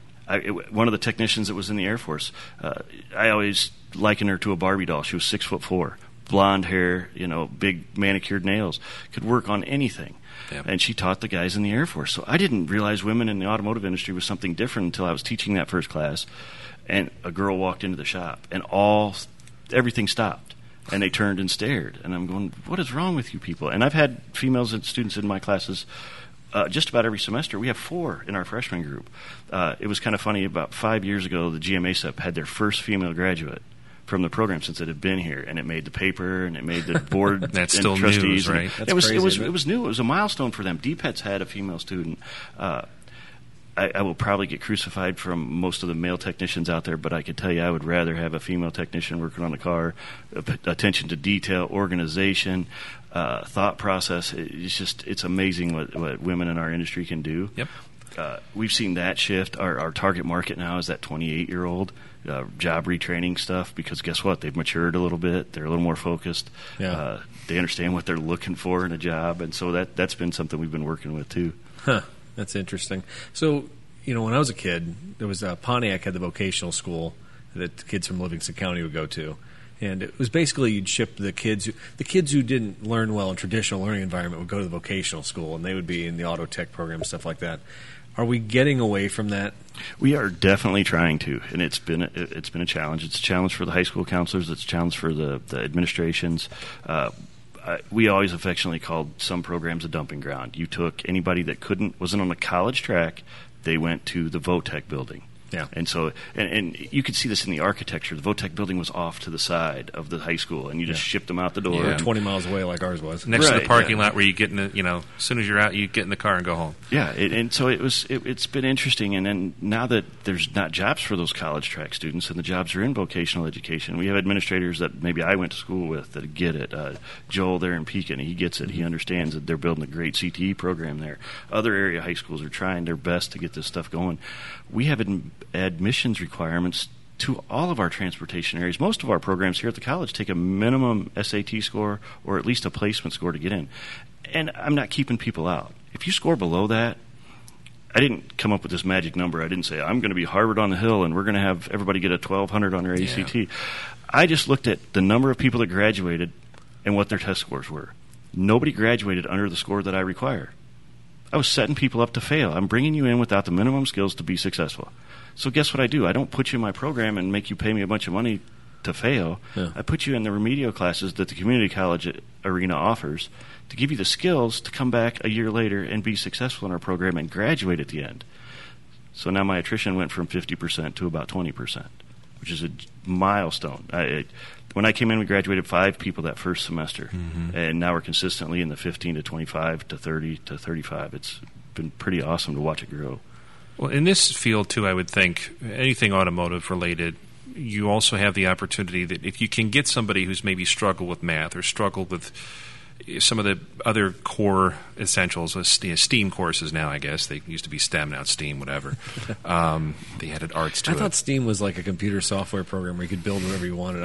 I guess I don't know what STEAM is. It used to crash the computer at home. I told him you can't have it. I Can't don't do know. it. Yeah, exactly. Well, I mean, I remember, and I was not a very good math student, but I was better at English. I was better at writing, creative stuff like that. But if I got to a point where, I mean, I remember sitting in a drivelines class, senior year. I had a study hall, and I was bored, and I'm like, I'm just going to take, some automotive stuff, and I did, and I had a blast. But I could finally start applying things like ratios and talk about what an overdrive does versus a 1-to-1 versus a gear reduction things. I could finally start to apply that, because when you're talking story problems and algebra and trig and all this stuff, you're like, this means nothing. I don't get it. But if you're talking about, I'm going to take my the rear axle and I'm going to make the RPMs drop and get better mileage on a highway, I could see that. Do you see some kids, I say kids, but young adults' eyes light up where they're kind of, I kind of get some of this now? Yeah, it definitely happens in our programs. And just in the core courses, in the automotive stuff, I don't teach algebra. Okay, I'm going to tell you right now, I do not teach algebra with my students ever. If they ever listen to this, we don't teach algebra. Right. But we do some math. And I just say, we're going to do some math. And we draw some pictures, and we do gear ratios, we do algebra, we do Ohm's Law. But they don't know it's algebra. They're not taking Math 110. They're taking Auto 114. And so they can do math. I stick them in a Math 114, and we're talking about trains traveling this direction from that direction. They don't care. Yeah. What we've done in our gen ed courses, our general education, our math, our English, our communications, we do what we call conceptualized learning. For example, they can take Math 110 or they can take Ag Business 118. I know it sounds weird because it's Ag Business, but the math book for that class is Mathematics for the Automotive Trade. So now everything is tailored around an automobile. People that failed out of Math 4 in high school are getting A's in Ag Business 118 because we're conceptualizing it. We do it with speeches. We do it with technical writing. We had a great instructor here that's since moved on to a higher education, but she was putting stuff together. Instead of writing an essay, we were writing memos to the factory about a known problem to try and get a TSB. We were writing TSBs. We were writing service reports. Cool. I tell my students, if you don't get this, people are on me. Give me a certificate. Just give me the automotive classes and let me go. No, because you're no good for Eric. You're not good for our industry. If you can't communicate with your customer, if you can't write a clear picture, why am I paying you $120 a labor hour? No. If you just say it's broke and I fixed it, Right. you don't earn that. Yeah. Well, my folks had one of their vehicles. They got an older Saturn, which they still love. It's a little 2008 View. These guys, Cavaliers and orphan, Saturns. an orphan. And It is, but it's nice. Astros, you name it. It's anything that should be off the road. My family has, but they've taken it to Chevy dealer. They've gone to since they were the newlyweds. And my dad sends me a video. He goes, "Check this out. This is what Raymond Chevrolet's doing now." And it's a video, and it's a mechanic who comes through, does the inspection, and walks you again like a 4-minute video. Hey, Mr. Scott, notice your transcooler lines are leaking fluid here, and and he sends it to it's personalized, and he walks through. He's like, this is going to be about 2 hours to replace. This be guarantee on the parts. Can't guarantee the radiator because that looks like it might be going there. Whatever it is. But he does this nice personalized thing, and I'm thinking to myself, man, 25 years ago, you need the hoses changed? Okay, done. Dude. Now you have to be a videographer. You got to be a social media expert. You got to have some business acumen, right? This is everything in our industry right now, and I'm dealing with dinosaurs walking around my shop who can't do this, and guys who need to learn how to do it because this is where the customers are at. Not to hijack the show, but on Friday I had to work the desk last week, and I was talking to a customer, a young lady, professional from your hospital, I think where she works, nurse, doesn't have much time. I walked in, I said, hey, your tires are kind of off here. I'm wondering if you're even steering straight down the road. She's like, oh, no, I'm not. I veer off to the right all the time. Okay, we need alignment, we need tires. We talked about it. She's like, okay, I want to do this. And I presented everything, showed her everything. And it was an easy transaction because you have to vocalize and show and demonstrate all this stuff. And there's so many people in this industry that I call cowboys, that basically they got the aviators on. They're standing at their desk with the sleeves pushed up on their BF, their Goodwrench jacket, and you need tires on that. They're shot, Yeah. There's a lot of guys still out there doing the job like that, And you say there's a little more finesse that's required by today's consumer? I'm telling you, today's consumer is not going for that. Yeah, I went into a shop and the guy had his 8th button down, the gold chain. He says, "Hey, what's happening, bud?" I said, "My name's Todd." Bud. But we used to hide people in the back lot. That's where the technicians were, right? Service drive was out front. We put the people in the suits. We pay $80,000 for a car now. We want to see who's working on it, who's touching it, who's sitting in it. Yeah. And that's what I tell my students. If you can't articulate, you're not getting in an $80,000 car. That's the missing component. That's that missing link, I think, that a lot of folks don't teach. You can teach a lot of skills like you teach in these walls here, but one of the things I think people might not give a lot of credence to is that customer service approach, right? That business, I say business acumen, but you do. If you can't talk to people, you have. When I was pulling in here tonight, Suburbans, Tahoes, I mean, every one of those, $70,000, $60,000, $70,000, $80,000 vehicle, and I'm thinking to myself, holy cow, this is big stakes now. It's not just a $9,000 Cutlass Sierra you're having to service. I mean, when people bring in a family vehicle nowadays, that's as much as a house cost. And you wonder why they're dissatisfied, with transactions. Yeah, I mean, if you went to the dentist and had some of the service transactions, you'd never go back to that dentist again. One of my greatest quotes, and I use this in my classroom, there was a poll, I don't know if it's J.D. Powers or who do you least likely want to go to? And it used to be dentists. It was always dentists. We ranked above dentists 2 years ago. Yeah. People would rather go to the dentist than get their car worked on. Yeah, I can believe that. I blame nitrous oxide in the dentist, the sedation dentistry. It's far too easy, yeah. But it used to be far more painful. Yeah. I explain to my students that no matter what they're doing, they're not happy. They're inconvenienced. If you're hanging a new accessory, it's going to take too long. If they're buying a new car, it's making sure that they're treated right, done right the first time. What do you mean you have my transmission in 2 hours? Well, and some of this too, though. I hate to. I use YouTube as an example earlier, but someone's like, "Oh, I think I hear a noise. I'm going to watch a YouTube clip. Oh, I think it's this." Are we starting to migrate away from the era where, oh, I can do this myself, but I'll take it to the shop because I don't have time? Because the stuff today you can't do yourself. There is a lot you can rotate tires. I got a guy down the street who has a new Ranger, and he's rotating the tires in the driveway on a gravel driveway with a jack. And the guy across from him, we'll sit there and drink beer, and he's like, "What an idiot!" I watched the guy rotate his tires with one jack and one jack stand. I'm like, how? Why? That's what this guy does. He goes, the dealer will do that in like 20 minutes. Yeah, no, I don't got to pay him though. Do it here. Yeah, it makes no sense. So, I mean, are we at that age now where between the tech, between the stakes, between the amount of training that you need, like the whole I can change my own oil, is that kind of becoming a thing of the past? I mean, both you guys could probably answer that. It's probably not a thing of the past. There is YouTube out there, and people will get on there and find out how to fix the small stuff. But the big stuff, where we need the education, we got to invest in the tools, they're starting to pay for it. And that's why they're doing the small stuff, because the labor rates are getting there. Yeah, I don't know. It's tough because, like myself, I won't pay an electrician or a plumber in my house unless it's something I absolutely can't do. And I think there's some people just like working on their cars that think they're working on their cars, just like me thinking I'm an electrician. I'll hang a ceiling fan. I'll change a light switch. Yeah. But I'm not going to rewire something. So you get that breaker panel in so there. So I think if your hobby is something to tinker on your car, if you think you can change oil, hey, more power to you because you're a dying breed.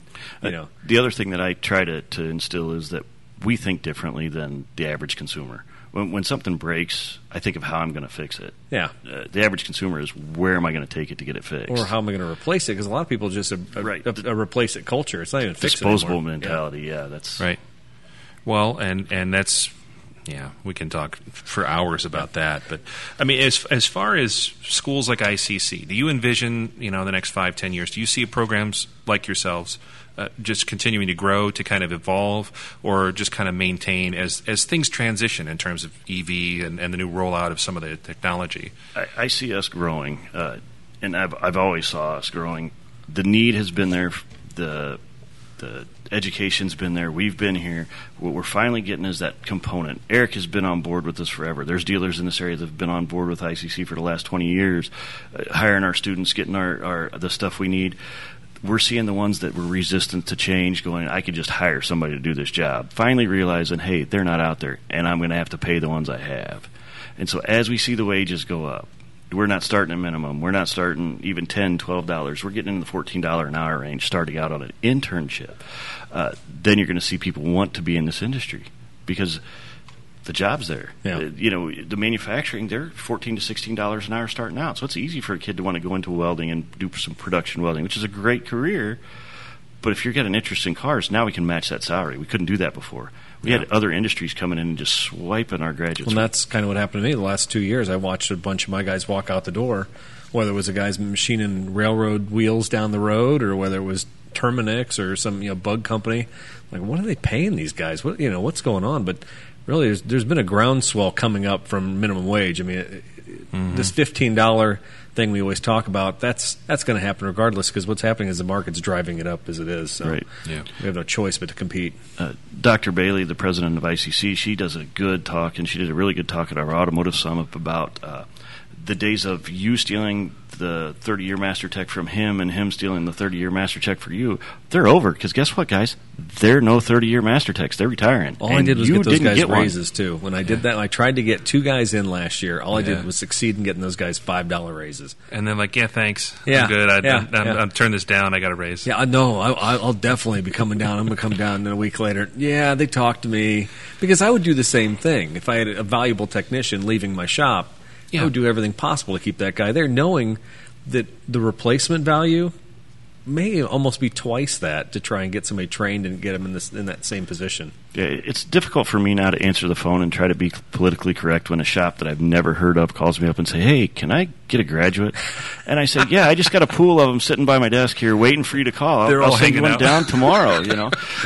There's been ones that have been involved for 20 years. Grow your own doesn't mean we just take a seed and throw it out on Monday and it comes out on Friday. We're a 2-year commitment here. Yeah, there's a lot more of a cultivating of relationships and things like that you do, not only locally. I mean, I'm sure you guys have probably far-reaching. You have contacts outside of Central Illinois for sure. Oh, we have contacts everywhere. I've been doing the internship program. It's the end of their time here. They go out and work for 8 weeks, and I call it the tryout because when I took over this position, people weren't leaving their job. They weren't going into the industry.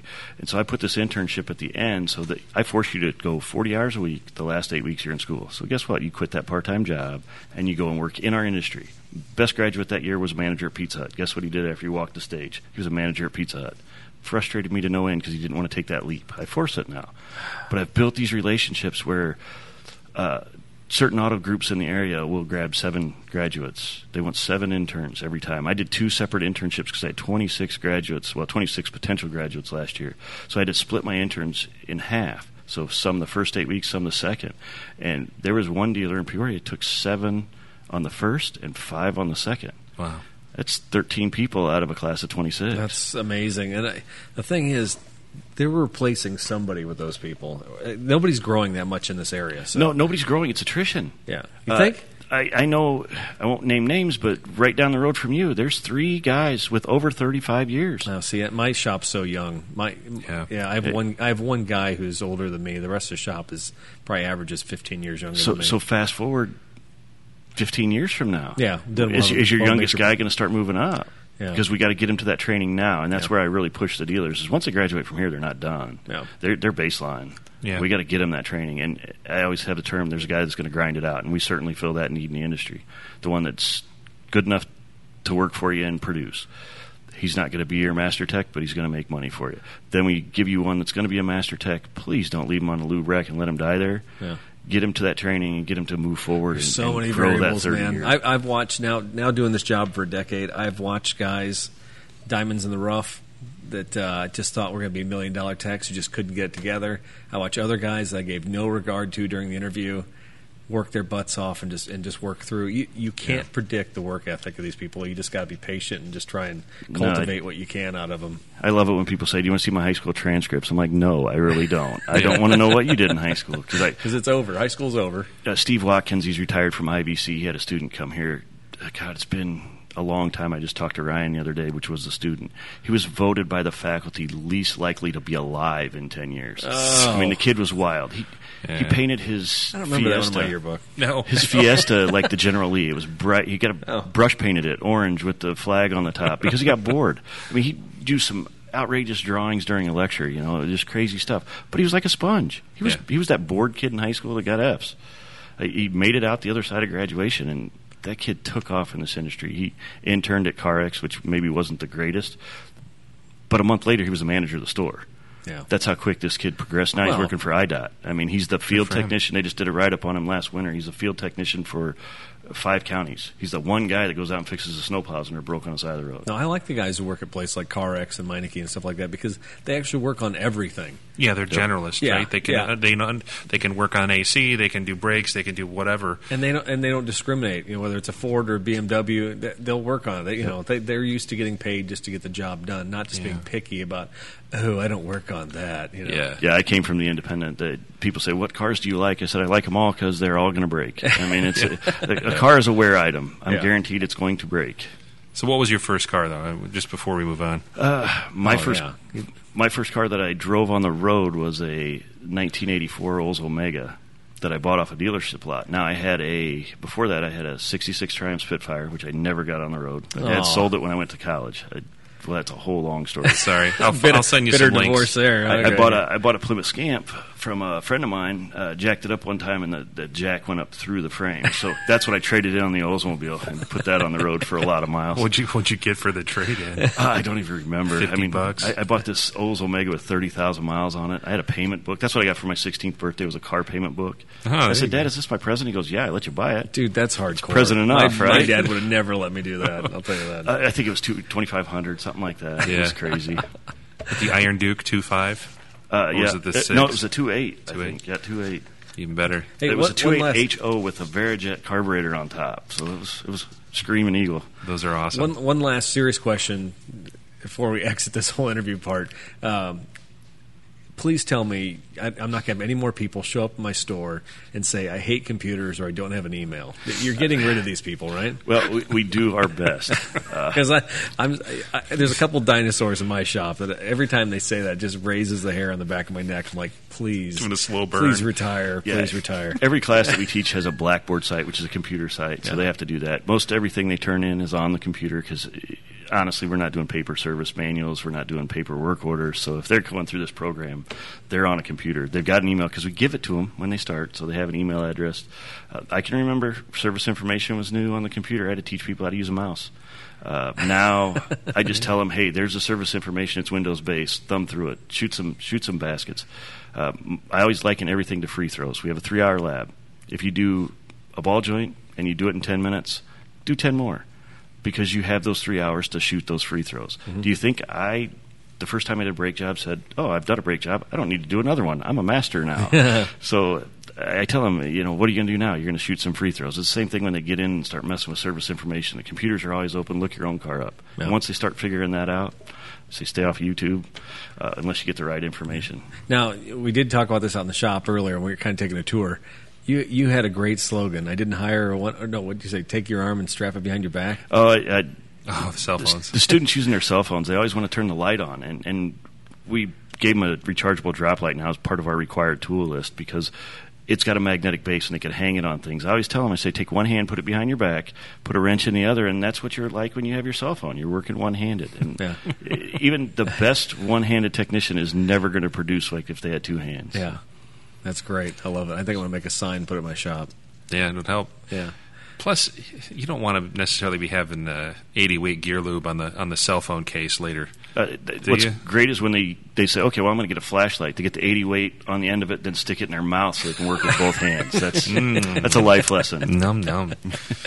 Awesome. Do you got, I think we went through a lot of these questions, Daryl. Is there anything we missed here?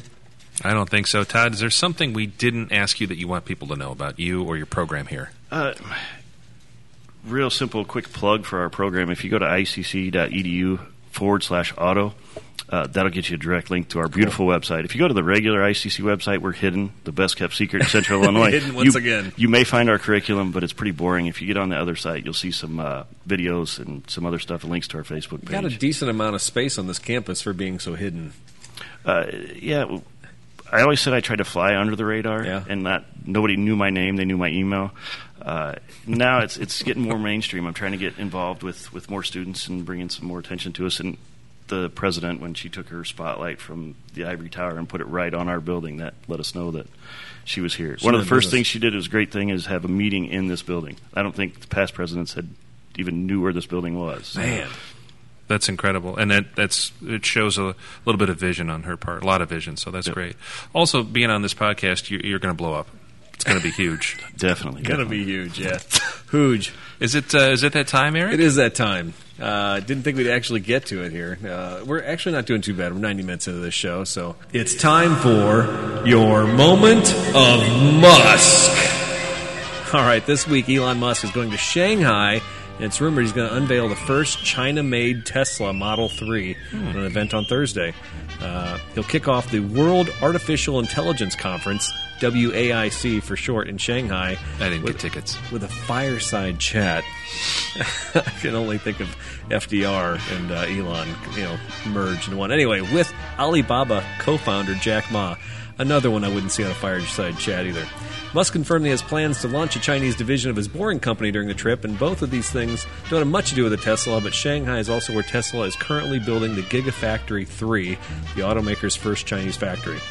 Now, local media are suggesting he's going to unveil the first China Model 3 at WIAC. And that is your moment of Musk. Anyway. Wouldn't it be nice if he sat down and said, hey, let's have a conversation about what's going on in Hong Kong? Yeah. Maybe he'll harken back to the 30th anniversary of the Tiananmen Square disaster. Maybe he'll talk about that. Yeah, I mean, on a fireside chat, we're going to talk about, things relevant to... I mean, he'll pop off about the big three and say, nobody gives a crap about gas stations, but you think he'll say anything about democracy or people dying in the streets? Yeah, free speech goes over really well in Shanghai. I just want to know when they did the fireside chats before, they had to pick the breed of dog. I'm wondering which breed of dog's going to be sitting next to the fireplace for this one. That's a very, very insightful... Ouch. Yeah. I'm not going to that conference, though. Okay. Eric's got tickets. I don't know. I think during the Olympics they had to hide the dog. That was Sochi. That was sorry. Sochi. But that's because there were so many strays. Have you been to China? No. Of all your world travel? Either of you gentlemen? Have you? No, Ted? I'm not. No. Is it on your bucket list? I don't think so. I want to, but I always hear about people pooping in the streets, and I don't want to be involved with that. So That's probably a good segue. yeah. What's up next, Eric? So this is the section of the show where we wind this whole thing down. We've been sitting on these fat digital wallets. We've been thinking about how we could spend money if we had $2,000 or $3,000 or $10,000 in our pocket. Mm-hmm. What would we buy? So we get on the websites like Bring a Trailer, Car Gurus, and eBay, and we say, oh, there's a 78 Volare I want to buy. That's still for sale, by the way. No, that red one in Metamora? It was $4,000, I think, when we looked at it. Yeah. It's like $3,400. I'll bet before winter it goes down. Maybe I get it for $2,800. I'll keep you posted. I'll set a price Get alert. myself a slant 6 coupe in triple red. Did it have a vinyl red top on it too? It might have. I don't remember. It would look great on the autocross. All right, so this week I found myself breaking out the Bitcoin and the cyber currency for a 1986 Subaru Brat that was on Bring a Trailer. Yeah. Now I did love these cars when I was a kid, and yeah. And the more I think about this, maybe I was a closet import Japanese guy as a child and just didn't even know it. But these cars, I mean, it says wagon wheels on it. It sits up. It has a little higher stance. It was all-wheel drive. But it was basically a rough and tough little car that could go anywhere. And the best part about the Brat was, kind of like an El Camino, it had the bed, but it had bolt-in jump seats in the back, like a big Ford Bronco or something like that. Rear-facing seats with little black handles with like joysticks on them.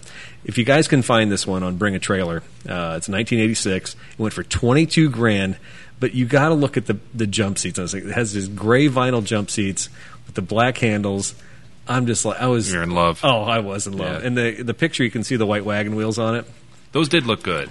They Even did. on the wagons, and they had I think they had a GL hatchback that you could get with a four-wheel drive, and those wagon wheels just made it look like, you guys remember Stompers? Oh, yeah. In the Oh, yeah. 80s, little cars? That's what they always reminded me of. They look like Stompers. And this, 86, that's right when Eric was starting high school, so he was watching the commercials and seeing people have all kinds of fun in those jump seats running around. I don't know that. Crazy. See, Grab a stick in of juicy fruit. Fairbury, Illinois, I'm not sure that I ever saw one of these in real life. No? Until I got probably to Bloomington or something like that. To the big city. to the big town of Champaign or something like that. To get down to the mall.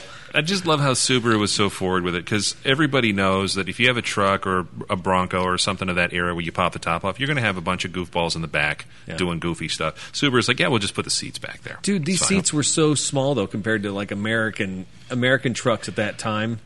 I mean, this car is dainty. Were the handles instead of seatbelts, or were there seatbelts back there? Because I don't remember. I don't remember there being Good seatbelts. question. Did anybody use them if there were? No, we used to ride around the back of a truck. I remember sitting there with my arm hanging out the back, tailgates in the back. I mean, with that old handle just kind of hanging loosely, keeping me latched in there. Yeah. Oh, 4 on each side, sitting on the bed rails. Yeah. It's a lot of trust there, guys. Yeah. Anyway, so this car, 22 Gs? Well, the 22 just seemed extreme to me. But you know what? I went on Car Gurus today I'm not familiar with that site until today. I was looking up 91 MR2s because we just got one at the store. 91 MR2s are going between $9 and $20,000 on Car Gurus all across the country with a turbo. Nice cars. Yeah, and I'm thinking, well, you know what? This Subaru is super clean. Yeah. And if somebody really, really wanted one of these, I mean, it's $20,000 out of line. I mean, I don't know. $20,000's not a huge number for a midlife crisis car, is it? I don't think so.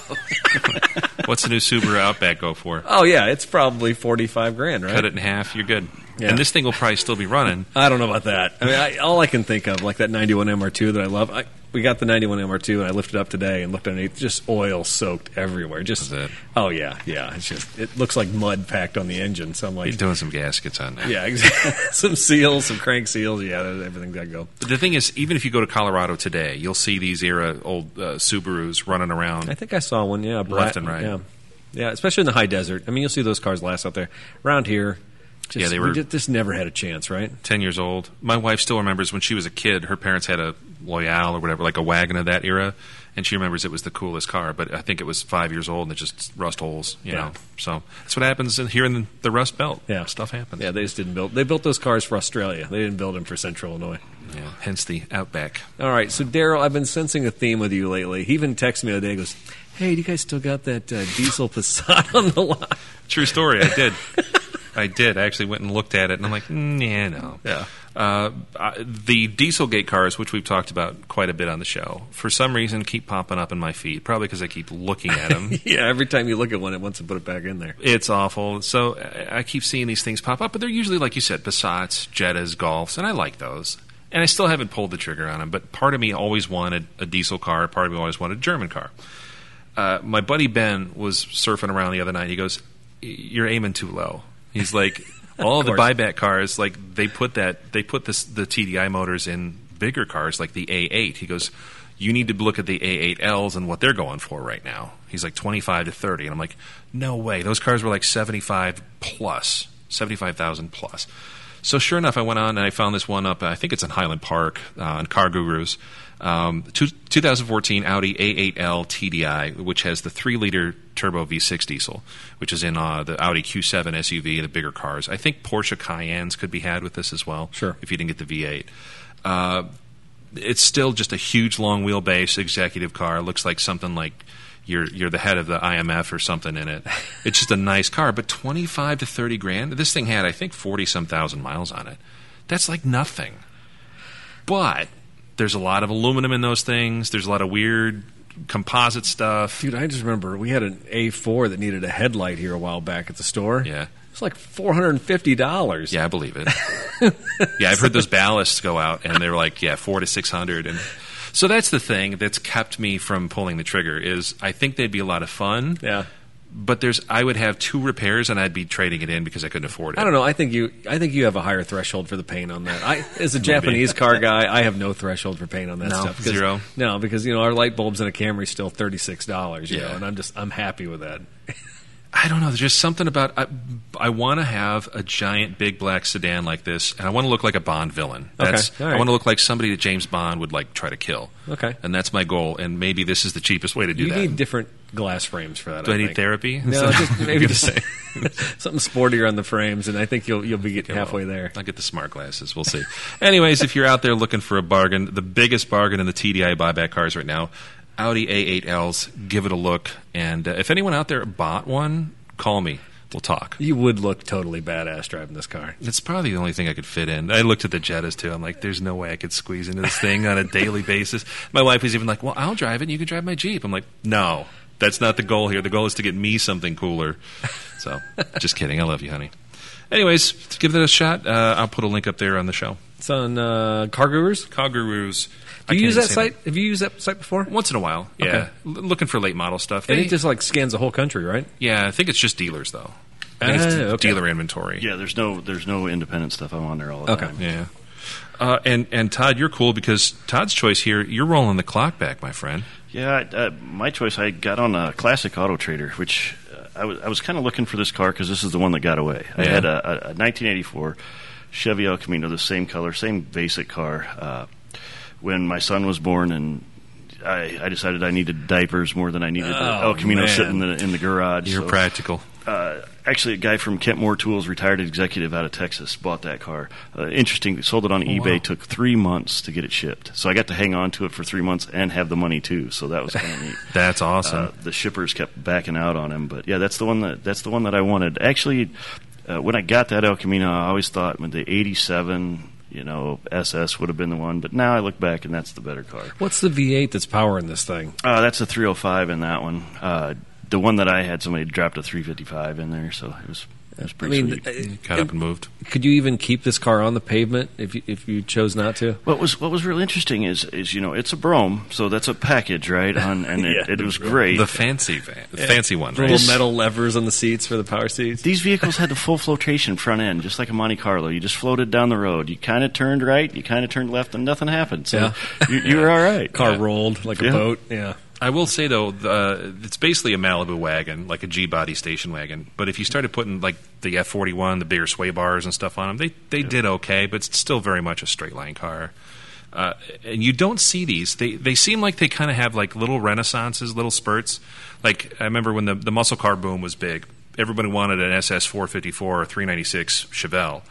And then people were like, well, I bought this SS 396 El Camino for, like, $5-6 grand cheaper. Like, oh, and then everybody else got the same idea, started redoing the El Caminos. Do you think that there's going to be a time where those things come back into popularity again? Well, I think the dealer that has this one was hoping so, because there was 10 or 12 on the site. Are you serious? I was in Classic Auto Wow. Trader. If you look, there's a logo in the picture that I got for you guys. Yeah. That dealer has all kinds of El Caminos. And they're actually, the funny thing is, I was looking through this, there's a beautiful one in Peoria, Illinois. Yeah. A little bit cheaper than this, but it's gold. Yeah. Inside and out. Oh, That's God. a deal breaker for you? Yeah. Oh, Yeah. Beautiful. Even if it was a Brougham? Beautiful bright gold with the could wrap Chevy it. symbols Hey, in the seats. And I know some guys who were working with Plastidip. Yeah. There you go. If you can get a color other than gold. All right. Aiden, if you're listening, we might have a side project for you. Yeah, exactly. Get the roller. No, this would be cool. I think just like that Brat that I was pulling up earlier, I think that there's something iconic about these old El Caminos. Late 80s, early 90s? I think 86 and 7 were the last year for 87 them. was the final year for them. Yeah. They made an 88 Monte Carlo, and then after that, everything went to... A friend of mine had the Monte Carlo with the Yeah. SS face on it and everything, and I thought that car was a chop. I'm like, there's no way they made this car. And he's like, no, it's legit. And I'm like, it wasn't a good piece. Didn't look great? No, it didn't look like they put the front together. at Even the on these factory. cars, if you look behind the bumper, the fit's not great, and then you throw that SS on there, and it just looks like somebody just hung it on the front. Yeah, it'll fit. Get a step drill bit and just make it happen. The only thing that made that front end look worse is the old bubble window SSs themselves. That was... Oh, yeah. Well, I always thought that the El Caminos were cool if you had the topper, because the El Camino topper was like super hard to find and super expensive, even used now. People those Can you things. imagine? I mean, even just getting a hard top for Miata seems like a pain in the ass. Can you imagine trying to find a topper for an El Camino? The toppers sometimes go more than the cars. I believe that. Because there's a few out there on the different sites on Marketplace and stuff. It's interesting. Funny El Camino accessories. It's probably like we were talking about the Aztec earlier, the Pontiac Aztec with the tent. Yeah. The tent probably goes for more than the Aztecs Oh, it do. does. It If does, you can yeah. find that tent anymore. I was interesting this week. Tiny house. It's funny the things that come into what you need in your life. I found out that you can get a Geo Metro convertible top for $200 now. I just saw. The entire convertible top for $200. I almost remember put a Geo Metro on the car of the week because there was a little white one for sale locally for like $1,200, and I'm like, and you I can't haven't- fit in a Jetta. Imagine trying to climb in that thing. Oddly enough, I could probably fit in those. Same with the Cavalier. I fit fine in those things. When I People started here, I had a '93 Geo Metro, yeah, 5-speed, beautiful car, 3-cylinder, 3-cylinder, 41.9 miles to the gallon, and Prius wood. you fit in it. Yeah. Nobody could get in the back seat, but you fit in it. Right. That's the way it works. When you look back at those early small cars, like Chevettes, my dad had a Chevette. Like he and I were driving around this Chevette Woody for a while. As a goof, he bought it, And I'm like, how the heck can we fit in this but not a newer car? Well, it's because there's no steel beams in the doors. There's no seats. Literally, yeah. You can take your hand and like you're holding a cheeseburger, and that's the thickness of the door panel. You know? Right. Now it's like twice or three times that. It just popped into my head. One of the students I sent to work for Eric had a Chevette when she was here. So No kidding. yep, like 78. It was a Did she? leaker. Yep. She still have it? I don't know. I don't think I don't so. know what happened to her. I know where she's working now. Okay. Well, anyway. All right. Chevette's worth some money now. All right, that's all we got for the show. Am I missing anything else here, Daryl? I don't think so. Special thanks to Todd. Appreciate you having us over here. And if we can just kind of hang out here all the time, I think that'd be awesome. I just like the smell. Anytime you Yeah, come the in. shop smell. Can you put that in a candle or cologne or something? If I could, we're going to sell it, I guess. In the gift shop. Yeah. The If your gift kid shop. graduated, get a candle so you can remind you of school, right? Again, visit our sponsors. Thanks again to Forts Toyota at toyota-pekin.com. They're there in North Pekin, 15 minutes from anywhere. And, of course, we always thank Gabe Casey at CLO Peoria. He is definitely your legal eagle when you need any help, whether you got case law, whether you got somebody in the family who's bugging you on the will, you call Gabe Casey, and he's going to be the guy to hook you up. So CLOpeoria.com. Thanks, Gabe. And, again, thanks, Todd. Appreciate this. Thanks for letting me on. It's Yeah. been a great time. I think we were too subdued. I think the next time we get together, we'll have to be a little more raucous. Maybe we'll have to do it in our other studio. Maybe. Or just do like 10 shots of Starbucks beforehand. Whatever. They still make Jolt Cola. Yeah. If you enjoyed this show, please make sure you share it with other people, and definitely let people know about the auto program at ICC. It is the hidden gem here in Central Illinois because it has Todd Fortier. Yeah, and it's gonna go big. It's gonna go through the roof now that you've been on this podcast. We'll put a link and everything to your program's website here on the show, and you can always hit us up. We're at info@throwinwrenches.com. If you've got any questions, feedback, insights, or you got some really cool jokes, let us know. Yeah, we love card jokes. I need that. All right. Till next time, This is Eric Stahl. I'm Daryl Scott. And Todd Fortier. We'll see you next time.